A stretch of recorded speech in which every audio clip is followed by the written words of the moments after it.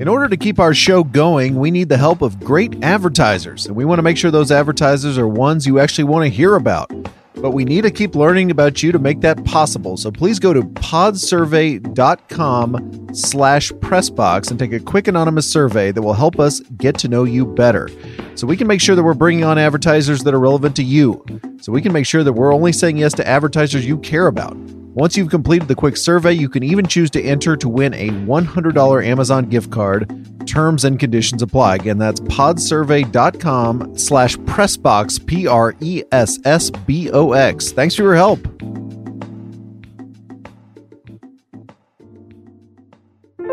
David, the Democratic presidential candidates are finally going to have a debate next week. But Montana Governor Steve Bullock will not be on the stage because he needed just one more person to mention his name in a presidential poll. What I want to know is, if you went down to the street right now, how long would it take you to find that single Steve Bullock supporter? If I on the streets of Brooklyn, New York, how long would it take me to... Blue Brooklyn, right? A lot of Democrats walking around. Man, there's a lot of... This is Bernie, Biden, Beto territory, I feel like. I don't even know if people are still voting for Beto. Gosh, I'm sure. I guess give me 30 minutes. Again, a clipboard, no brightly way. Colored vest. No I bet way. I could find. You don't think I could find somebody? Steve Bullock? Do I have to be? Am I limited to the streets of Brooklyn? Yeah, but I think a better question is: are you allowed to explain who Steve Bullock is to potential respondents? Yeah, I think if there's one person who definitely are you allowed to talk up Steve Bullock? There's this wonderful guy who's the governor of Montana. Would you just list up a few of his positions? It'd be nice. There's got to be some Montana transplant. It would just be like, yeah, I mean, Steve Bullock's not great, but he's my guy. I'm related to him. This is Brooklyn. There's people from everywhere. What if I give you a phone? I say, if you gave me a phone, I was gonna say there's one person who I guarantee would love for Steve Bullock to be on the stage, and that's our president Donald Trump, because he's just got like Bully Bullock already in his like Twitter drafts, just ready to hit send on that. No, I have no idea. We are the Margin of Error of Media Podcasts. This is the Press Box, a part of the Ringer Podcast Network.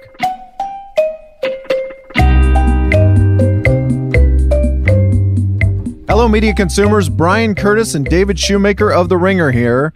Lots of stuff to get to on today's show, including the end of the Sarah Huckabee Sanders era in the White House, or as political reporters know it, the era of good feelings.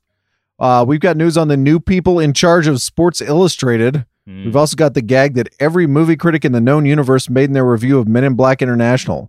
Plus the overworked Twitter joke of the week and much, much more. But David, let's start with the Democratic debates, which are finally set. 2 nights next week, 10 Democratic candidates each night. On Wednesday, June 26th, it's going to be Elizabeth Warren versus a bunch of people who are probably not going to be president. This is like the old Eastern Conference of the NBA of debates. And then the next night, Thursday, June 27th, you have Joe Biden, Bernie Sanders, Pete Buttigieg, and Kamala Harris all in the same debate. The early analysis, I think, is kind of about Warren. Logan Dobson tweeted, Warren has been increasing in the polls and flashing some momentum, so of course the smartest thing to do is get her into a debate with 0 of the other top 5 candidates. Mm-hmm. And then from the other side of the coin, Dante Atkins says there's a possibility that both Warren and Bernie are happy. They're not in the same debate. Bernie gets to hammer Biden, which he really wants, and Warren gets to stay above the fray and talk values and policy. What do you make of Warren's draw on this whole thing? Both of the immediate reactions are somewhat compelling. As soon as it was announced, I think everybody came down either one side, either on the Elizabeth Warren. Elizabeth Warren was maybe surprisingly, maybe not. The everybody's reaction involved her, and it was either that she was lucky to have her own, to be the star of her own show, basically, or that she was being, being relegated to the kids' table at Thanksgiving or whatever, and that no one would take her seriously because everyone was only, viewers are only going to tune in for the Biden-Bernie night. And that, obviously put someone like Pete Buttigieg in a pole position there, at least to be the surprise of the main debate. I don't know. I mean, I think you can make the case for either one. And I think that, listen, this double debate thing is not, I don't think there's any track record for what we can expect in the ratings. And I think we're not going to know the answer to the question until until we see the ratings, right? I mean, up until now, the American public has shown a hearty appetite for all things presidential primary debate related, and Sure. If they watch both of them, then this is a win for Elizabeth Warren. Is it who is this hypothetical Democrat curious potential voter who wants to watch Joe Biden but doesn't want to watch the other Democrats? That's kind of what I want to know. Like, would you really just skip the first night, just kind of look at it and go, it's not so glamorous. I'm gonna skip out on it. I guess that person exists. You're right though about. I just think what's interesting to me about this, and Gabriel Debendetti wrote this whole piece in New York Magazine a couple weeks ago about this, is that the debates have been kind of this black hole for the Democratic candidates so far, because they haven't known until Friday who they're going to be on stage with. And they also haven't been clear on the idea is the idea everyone gets equal time?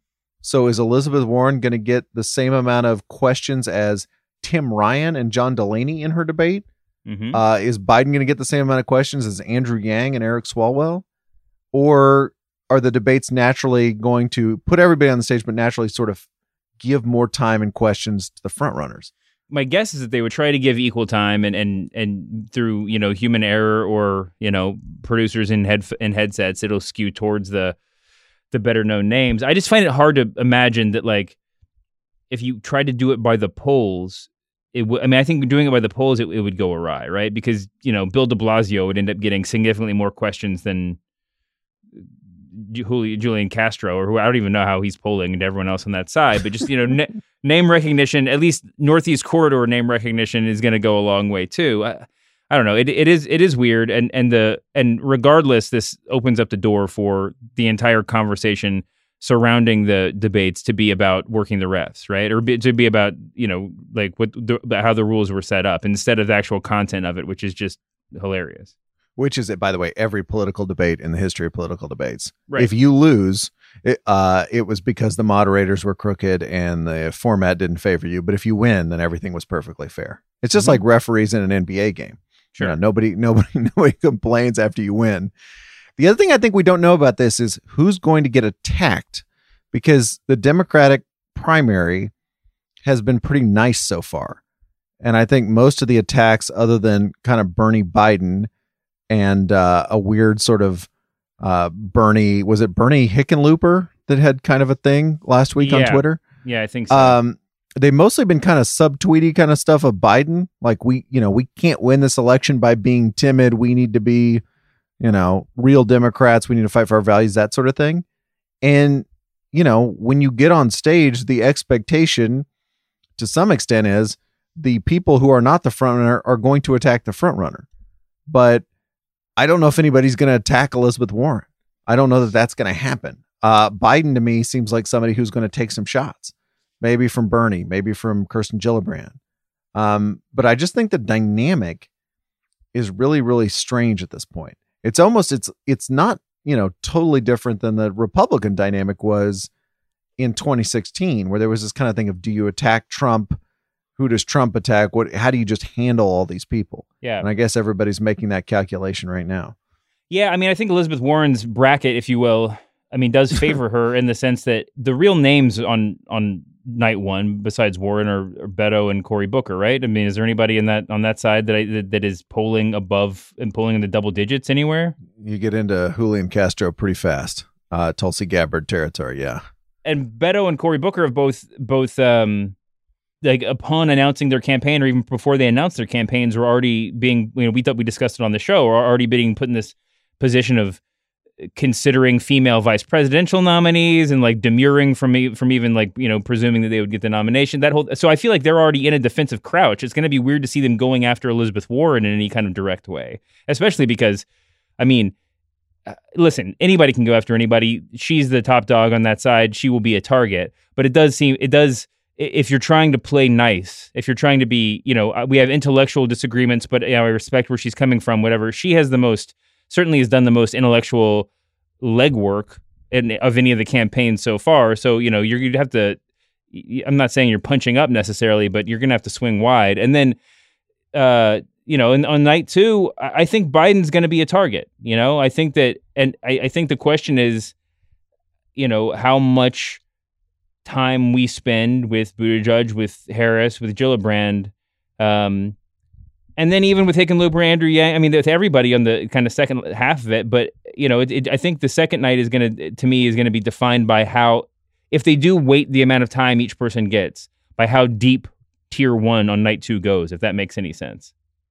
If Buttigieg's argument for being president is I'm not 70 plus years old like those other guys, then being on stage with Biden and Bernie Sanders seems like a pretty good chance to make that point. I think that's a really difficult argument for him to make, because I think if we're going to go into this hypothetical age discriminatory aspect of politics, then he's affected in the opposite way, right? He's affected. You don't have to make it explicitly, right? You can just make it implicitly. Sure. That's there's a grand history of young, vital looking candidates standing next to old, less vital looking candidates and just making the point that way. Based on absolutely nothing except my gut instinct, I think that the age, that sort of, vital candidate versus old candidate, the age difference in real, standing side by side is a lot more significant in a two-person race at the end of the primaries or in the general election, because if you're young and you're on the general elect, if you're young and you're in a debate for the presidency, you've already been vetted by the primaries, right? But if there's 12 or if there's 10 people on stage, 20 people total, in the field, and you're up there arguing that everybody else is too old and you look like you're 30, then I don't think that necessarily helps you, because you haven't been vetted by the process yet. You could just be a kid. There is some clarity about the moderators. These are the MSNBC Telemundo debates. So you're going to have Savannah Guthrie, Lester Holt, Chuck Todd, Jose Diaz-Balart, and Rachel Maddow. There's a little bit of sort of a surprise around Maddow, though, she is such a power broker within the left. It's sort of weird not to have her there. One person that was unhappy was Sean Hannity over on Fox News. Listen to his reaction to Maddow being named a moderator of the Democratic debates. Okay, so NBC is rewarding that fake news by giving more airtime and putting her in a position of being a moderator. Now, you have to wonder, if you work at fake news NBC and maybe you consider yourself a real reporter, I wonder how those people are feeling tonight. How do the real reporters feel, if there are any left, being passed over for the job by Roswell Maddow, the conspiracy theorist? What must that be like, David? You're a straight news reporter at a cable network, and this crazy opinionator comes on every night and keeps peddling conspiracy theories. Thank goodness that's not a problem at Fox. That must be bad. By the way, Hannity did like 3 minutes on Roswell Maddow, or whatever he called her, and then he brought in Sean Spicer and Jesse Waters to talk about it. I'll show him how to do a real newscast. It's also probably worth saying that there's always a moderator that sort of has this moment during the debates. It's kind of how Megyn Kelly got that insane deal at NBC last time around, or John Dickerson sort of had that a little bit. Martha Raddatz back in 2012. So that's something that's going to be kind of interesting, as a media person we sort of see in a new light. I was also really interested in how these people were picked. This is from the New York Times. The selection of candidate lineups unfolded like a scene from The Apprentice. Representatives from campaigns gathered on the 11th floor conference room at Rockefeller Center. Each of the candidates' names were written on pieces of paper, folded in half, and placed in the appropriate box. This sounds very children's birthday party, by the way. The names are drawn from the boxes one by one and affixed onto one of two easels with tape. That also sounds very children's birthday. Mr. Sanders was the first candidate whose name was drawn, and soon after, Mr. Biden's name was placed on the same easel. Once they pulled Biden, all the air went out of the room, said a person present. So some very analog. I don't know what the best way to do this is. I don't know if you really need the full NBA draft lottery style ping pong ball thing, but it just seems like a very, very basic way to do it. Is to fold a piece of paper in half, have some Democratic official reach in and then tape the piece of paper to an easel. But that's what happened. Why is the Warren debate running first? Well, Ruby Kramer of BuzzFeed reports per multiple people present, NBC told the room that it was because they wanted to maximize viewership, quote unquote. So that's going to be first. By the way, speaking of shameless attempts to goose viewership, David and I will be getting in front of the mics next Wednesday and Thursday night. Right after the debates are over, we'll do like 30 minutes or so and get the pod up for you, and you can listen to it that night or in the morning. Total debate coverage here at the Press Box, at least as long as we can stand it. All right, David, time for the overworked Twitter joke of the week, where we celebrate a gag that was so obvious that all of media Twitter made it at exactly the same time. Please send nominees to @thepressboxpod, where they will be gratefully received. David, Game 6 of the NBA Finals. I know you were watching last week. It was played after we'd recorded the pod. Klay Thompson of the Warriors tore his ACL. Going to be out a long time. Yeah. And he came out of the dressing room and then left the dressing room eventually on crutches. A very tough scene, as they say. It was an overworked Twitter joke to write, what if Klay just had to poop? And if you don't understand that joke, please look up Paul Pierce on the internet. Thanks to Gordon Duffley for that one. Our pal Tyler Tourville, who always brings us great stories from the world of finance, which you and I would otherwise miss, brings us this one, a story about bank mergers. BB&T and SunTrust are coming together in a transformational merger of equals to create Truist, the premier financial institution in the country. Truist is the name of the new company, David. Truist. They did not keep one of the original names. They just sort of uncomfortably melded them together and came up with Truist. It was an overworked Twitter joke to write, sounds like the name for an artificial sweetener or something that I should ask my doctor if it's right for me. Again, thanks, Tyler, for that one. Sunday was Father's Day, David. Happy Father's Day to you. Happy Father's Day to you, too. Thank you. You and I spent the days with our respective families. Donald Trump, on the other hand, spent the day playing golf with Lindsey Graham. And it was an overworked Twitter joke to write, Donald has apparently chosen to play golf on Father's Day with his recently adopted and most loyal son, Lindsey Graham Trump. We would have also accepted, you know, you're a beloved dad when your Father's Day gift is a round of golf with Lindsey Graham. Thanks to Dre for that one. And finally, David, on Friday, Donald Trump announced that Sarah Huckabee Sanders was leaving the White House and her job as press secretary after 3.5 years. Incidentally, Trump has not been in office 3.5 years, but never mind. At least he didn't spell whales wrong like he did the other day. It was a very overworked Twitter joke to say, I'm not going to believe that Sarah Huckabee Sanders is leaving the White House as press secretary until she denies it herself. Thanks to a whole bunch of people. Let me name them. Brian Cogsall, Bonnie Rachel, Michael F., Chris Lumac, KV, GWW, and an account called Mary Carrillo minus context. Much appreciated. All right, David, time for the notebook dump. Yeah. The Department of Press Relations. And David, on behalf of a grateful nation, I'm pleased to report that you won't be hearing verbal fisticuffs like this again. The Attorney General earlier today said that somehow there's a justification for this in the Bible. Where does it say in the Bible that it's moral to take children away from their mothers? I'm not aware of the Attorney General's comments or what he would be referencing. I can say that it is very biblical to enforce the law. That is actually repeated a number of times throughout the Bible. However, this hold on, Jim, if you'll let me finish. Again, I'm not going to comment on the attorney's specific comments that I haven't seen. It's in the Bible to That's follow not the what law. I said, and I know it's hard for you to understand. Even short sentences, I guess, but and please don't take my words out of context. That was CNN's Jim Acosta being gratuitously insulted last summer by Sarah Huckabee Sanders, the White House press secretary, who announced, David, on Thursday that she is resigning. Here is a potted history of Sanders' tenure. Please hit me if I leave anything out. She lasted 23 months in the job. She presided over the effective cancellation of the White House press briefing. There hadn't been one in 94 days when she resigned on Thursday, according to the New York Times.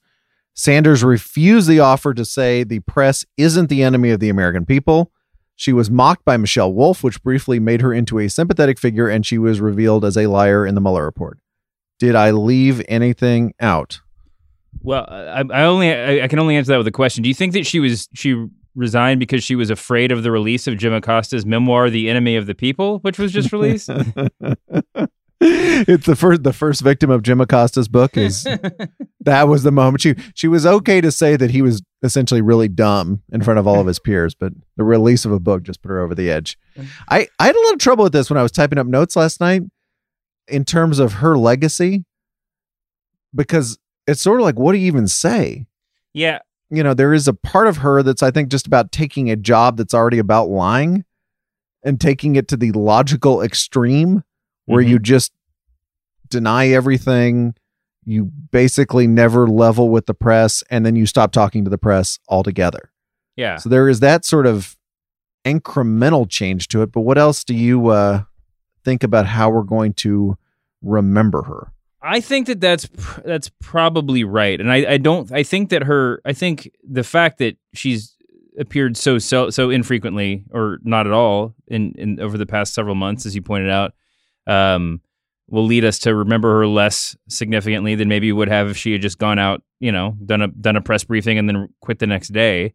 I guess there'd be a lot more trying to read into why she had done it, but it does. I think you're right that it is a sort of logical conclusion of the job description, especially under Trump, right? I mean, we saw her predecessor, Sean Spicer, most notably, who I think I can say lied more brazenly. It's close, but yeah, sure. Yeah, I mean, sure. I mean, Sarah Huckabee Sanders certainly has her own Pinocchios that she can be proud of, but I feel like she was, without delving too deep into armchair psychology, it seemed like she was, a little bit more embarrassed by the requirements of the job, and then, I mean, if not, unwilling to do it, which it probably says something about her as well. But I think that at some point you just, after so much of, I mean, she just, towards the end, it was just so much referring back to, the vague conversations that she had instead of concrete answers, or saying that she would have to circle back with the president, or, just relying on vagaries instead of actually answering any questions. And then, as you pointed out, just ceasing the press briefings altogether. You got to imagine that the president just sort of lost interest in it when she wasn't, performing with the same bombast as her predecessors, or the same bombast as she had shown herself at times. And, when she kind of lost her steam, I'm guessing he lost his passion for the whole production, and that's why it just sort of stopped, I mean, if the whole thing is your insinuation was that the press briefings are kind of, in so much as they're for the American people, or they're for news, or they're for journalists, they're sort of a sham. Well, I think that's true, but I think that in this administration, they've been performance art with an audience of one, and if he's not interested in it, then there's no purpose in having it. Yeah, I'm for them generally. They do become somewhat redundant, because I think if we got on YouTube and watched a normal one, almost all the questions would be, what does the administration think about this? Or can you clarify the administration's policy on this? Which we get daily in very bizarre form in Trump's Twitter account. So there's really no point in having her go out and say something which Trump then might contradict 30 seconds later from their point of view. There probably is a point to it from the media's point of view, and I think there probably should be. I often think about this with sports, which is, media access in sports is essentially voluntary. Their leagues have all these rules and all this stuff, but I always often wonder, it's like, what if the leagues just said, you know what, we're not helping the reporters anymore. We just don't care. You can't come in the locker room anymore. You don't have any time with the players at the podium anymore. We're not going to give you seats in the press box anymore. Maybe we'll just do that. That's it. We just don't care, because it just doesn't matter to us all that much anymore.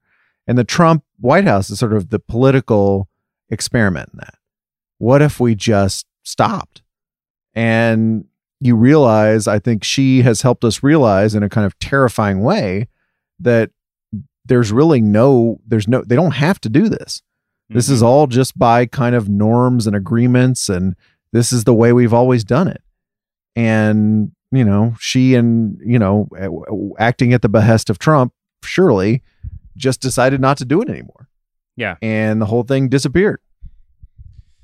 Yeah, I think that about sums it up. I mean, you're right. All the press briefings, as you said, kind of became, instead of being an actual informative question and answer in this administration, have been sort of a cat and mouse game to either put her or one of her, predecessors or coworkers on the spot to answer for Trump's tweets, or to respond to a leak, it's basically an exercise in getting her to contradict something that the reporter knows or suspects to be true, and make that the news story itself, which is, that's not exactly not news, but it's not, the way that things have traditionally been done. But I think the point you're making, you're right, is more salient, that it's a frightening precedent. Well, we'll see what comes after her, but I'm guessing that her successor won't, have any more control over the process than she did. I'm also interested in how she fits into the universe of Trump apparatchiks, because I think at this point anyway, and maybe she's going to go write some amazing book. I seriously doubt it, but let's say she could go write a great tell-all, and we could reevaluate. But she seems to me to be on, if not the true believer end of the spectrum, then I'm not going to reveal any doubts in public end of the spectrum.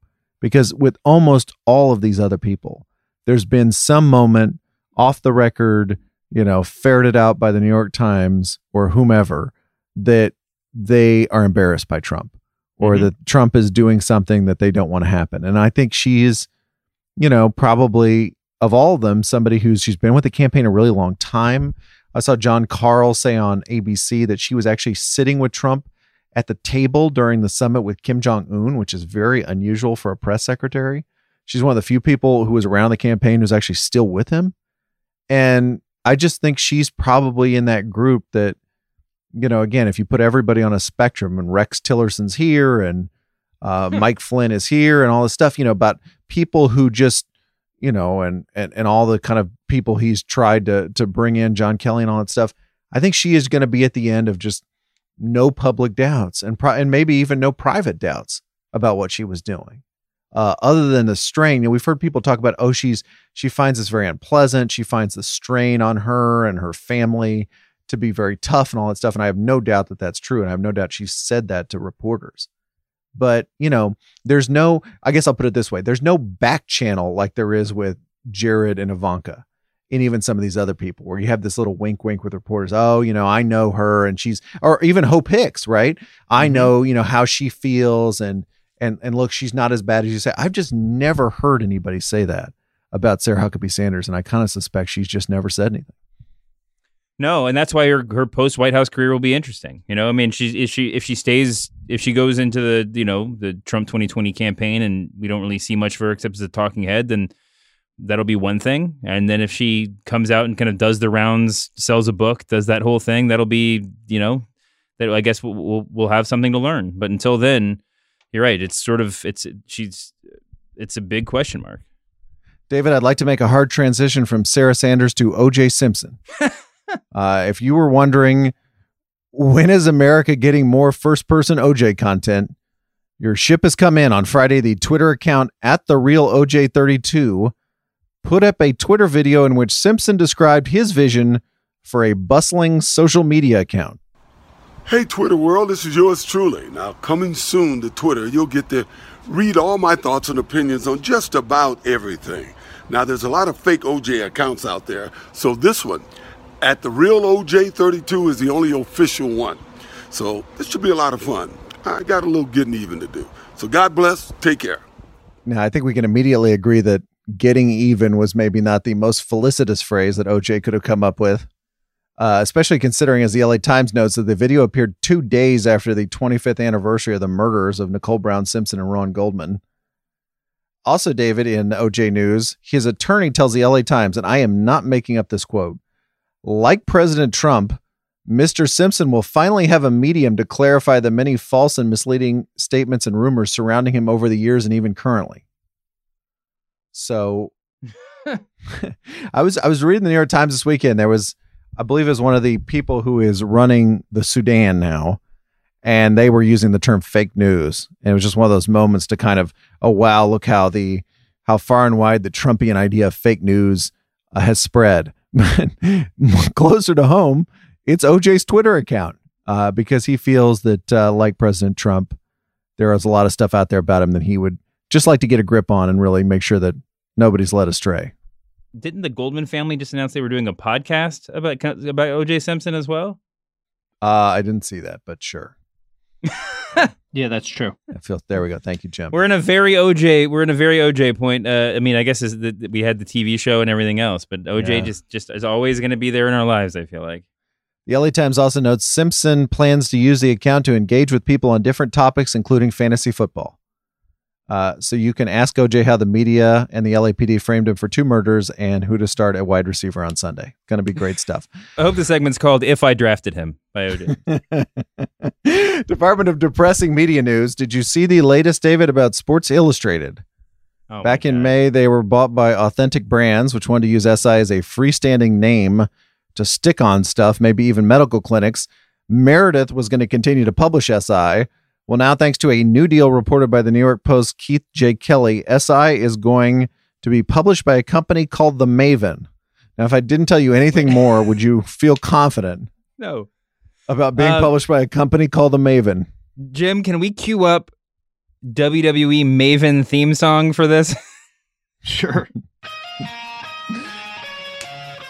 It's not going to be recognizable to anyone except for me, but I'm just going to crack up when I hear it again. So All right, we're just going to play it every time we talk about SI now. Okay. If you want to feel worse, a former Tronc executive named Ross Levinson is coming aboard as CEO of Sports Illustrated. I just think, and I don't take any glee, any pleasure in this at all. This is not happy for me. It's in fact the opposite. But that a former Tronc executive is running Sports Illustrated. I think this was an NPR. David Folkenflik wrote a big piece about Tronc and Levinson, and I was just reading this as we were coming on the air, and his description of Ross Levinson was, Tronc has placed its bets on its chief digital executive, Ross Levinson. He is perhaps best known as a consummate salesman. I'm not sure. I don't know how those words add up to being the most like underhanded compliment that you could give, but it's I don't think you could read that without insinuating that without feeling that the writer was snickering as he put those words down. Yeah, it's a great piece, and I recommend anybody to read it. And please make sure you get down to the part where Levinson is describing his ideas for Tronc and how to reinvent the company. This was the company, of course, that controlled a number of newspapers in the United States, all of which withered under their stewardship. But one of his concepts for Tronc, he called gravitas with scale. Gravitas with scale. Now, we had accomplished white long form males on the podcast like last week as just great empty phrases about journalism. Gravitas with scale. Think about that. So SI, coming to SI, gravitas with scale. Now I'm really, I think that the new Godzilla movie really missed out on the opportunity of having all their posters say gravitas with scales. Yo, that's an excellent pun. Annals of film criticism, David. There was a great Twitter thread last week that Matt Zeitlin brought to my attention by a guy named Sleepy Skunk. Skunk. Yeah, did you see this? He described himself as a trailer editor here in LA. He was writing about the new Men in Black International movie and how nearly every film critic in America used the same pun. Now, if you remember, in the Men in Black movies, the agents use this glowing device called a neuralizer to erase people's memories and keep all the alien stuff under wraps. Can I just give you a handful of neuralizer jokes that were made in the reviews? Please. Men in Black International is so forgettable. By the time you've left your seat, you'll feel like you've been zapped by the neuralizer. It may be a Men in Black film on paper, but the soul of the series is missing, and the experience of watching it is mostly a letdown. Has anyone got a neuralizer? I mean, and this is honestly incredible. Men in Black International review, you'll pray for a neuralizer. No need for a neuralizer. You'll forget you've seen Men in Black International not long after walking out. And on and on. And then I opened the Hollywood Reporter's Daily email this morning, and it said that after Men in Black made a paltry $28 million domestically this weekend, Sony execs may want to break out the neuralizer to forget this one. So congrats to the world's film critics. It's do we think the neuralizer is explicitly mentioned the name? People did not remember what that was called, surely. No, as you said it over and over again, it never quite felt right when I heard it each time. It certainly does not rise the level of, lightsabers or even proton packs. Got some NBA Finals cleanup for you, David. Great. The finals ended Thursday with a Toronto Raptors win. You may have known about that. I know when we talk about sports TV, we're only supposed to talk about TV ratings and how great Doris Burke is. I understand those are the only two approved topics. That is, we must talk about that when we're talking about basketball. But I just can't believe we had this amazing moment in Game 6. Klay Thompson, the aforementioned, tears his ACL, we find out later, hobbles to the locker room, then realizes due to a kind of small thing with the NBA rules, it is worth his while to hobble out on a torn ACL and sink 2 free throws before getting out of the game. And that moment was not on live television in the United States. Yeah. We were in a commercial, and I understand this is how TV works and all that stuff. There has to be a button in the truck where the producer and the director can say, there is a player hobbling heroically out of the locker room to make 2 free throws. We just need to hit the button. We need to show this. Like, this is a big deal. This is going to be big. I know what Mark Jackson says is important, but this is really important. And let's go to it. But somehow we did not see that on live television in the United States. That is truly amazing to me. I did hear on Twitter, people said they showed it in Canada. So another vote for Canada. By the way, things I'm tired of in this NBA postseason is all the Canada praise. Okay. Yes. Okay. Yeah. Are you? I think I tweeted this, but I really wanted ESPN to have an alternative feed where it was just kind of anti-Canada, and I'm not talking about Trump style, insults or anything. Just sort of, just sort of a check, right? I know we've said a lot about how these great fans and this whole great country and how great it is, but just give me an alternative. I just want something to. I'm just a little tired of it. I also made a list of best or most interesting pieces of the postseason. Oh, good. Chris Haynes on Dame Lillard. Yeah. That ram after the fact. That was pretty amazing. The Kawhi Leonard boardman gets paid oral history in The Athletic by Jason Jenks. Ramona Shelburne on Friday after the finals ended was pretty excellent. Yeah. And she was really good on how the lack of info about Kevin Durant's injury really screwed up not just reporters, but the Warriors, who were kind of left hanging and sort of were in this weird phantom zone where they didn't know what was going on. I really like that.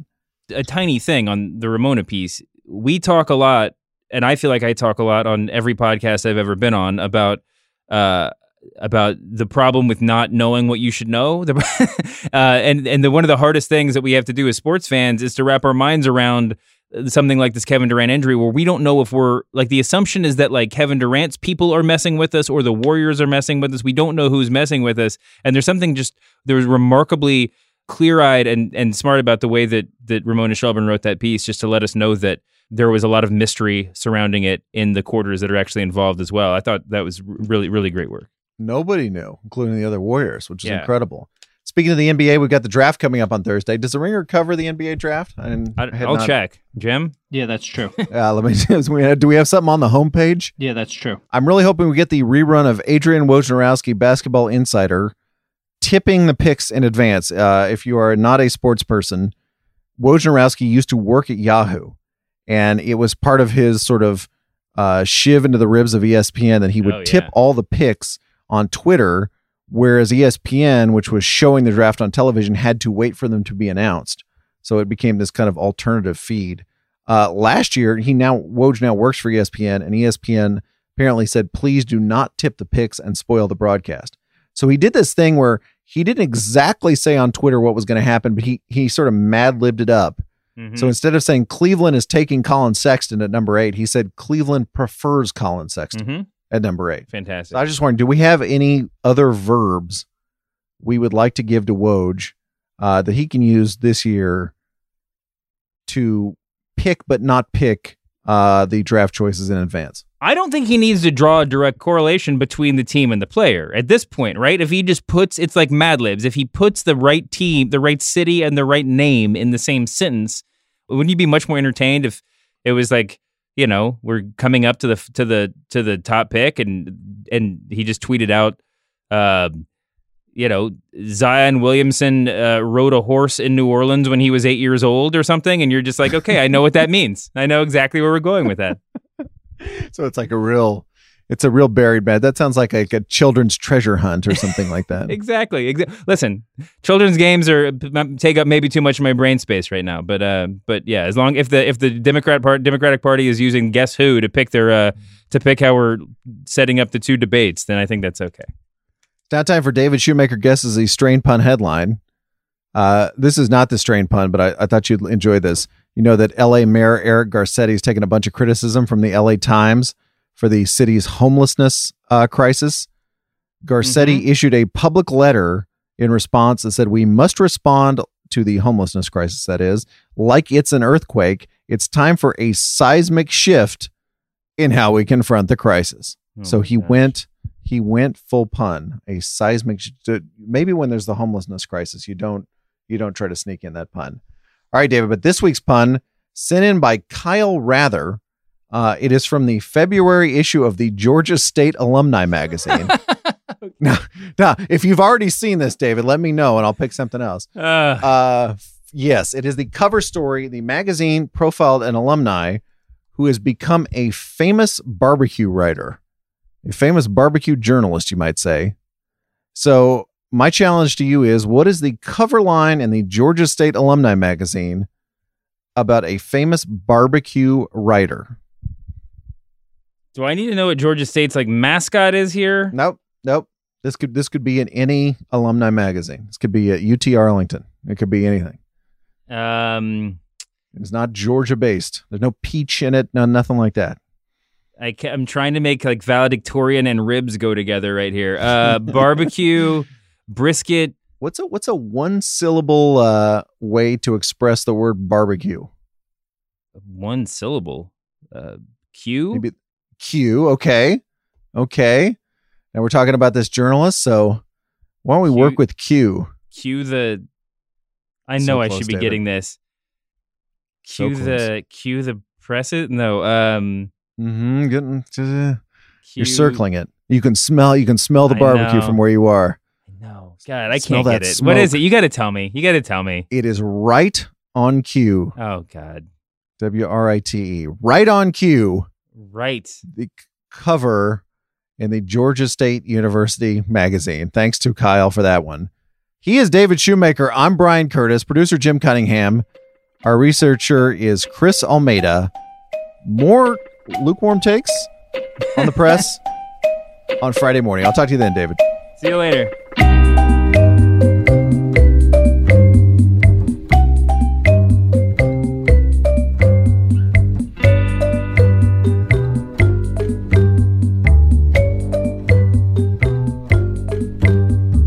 David?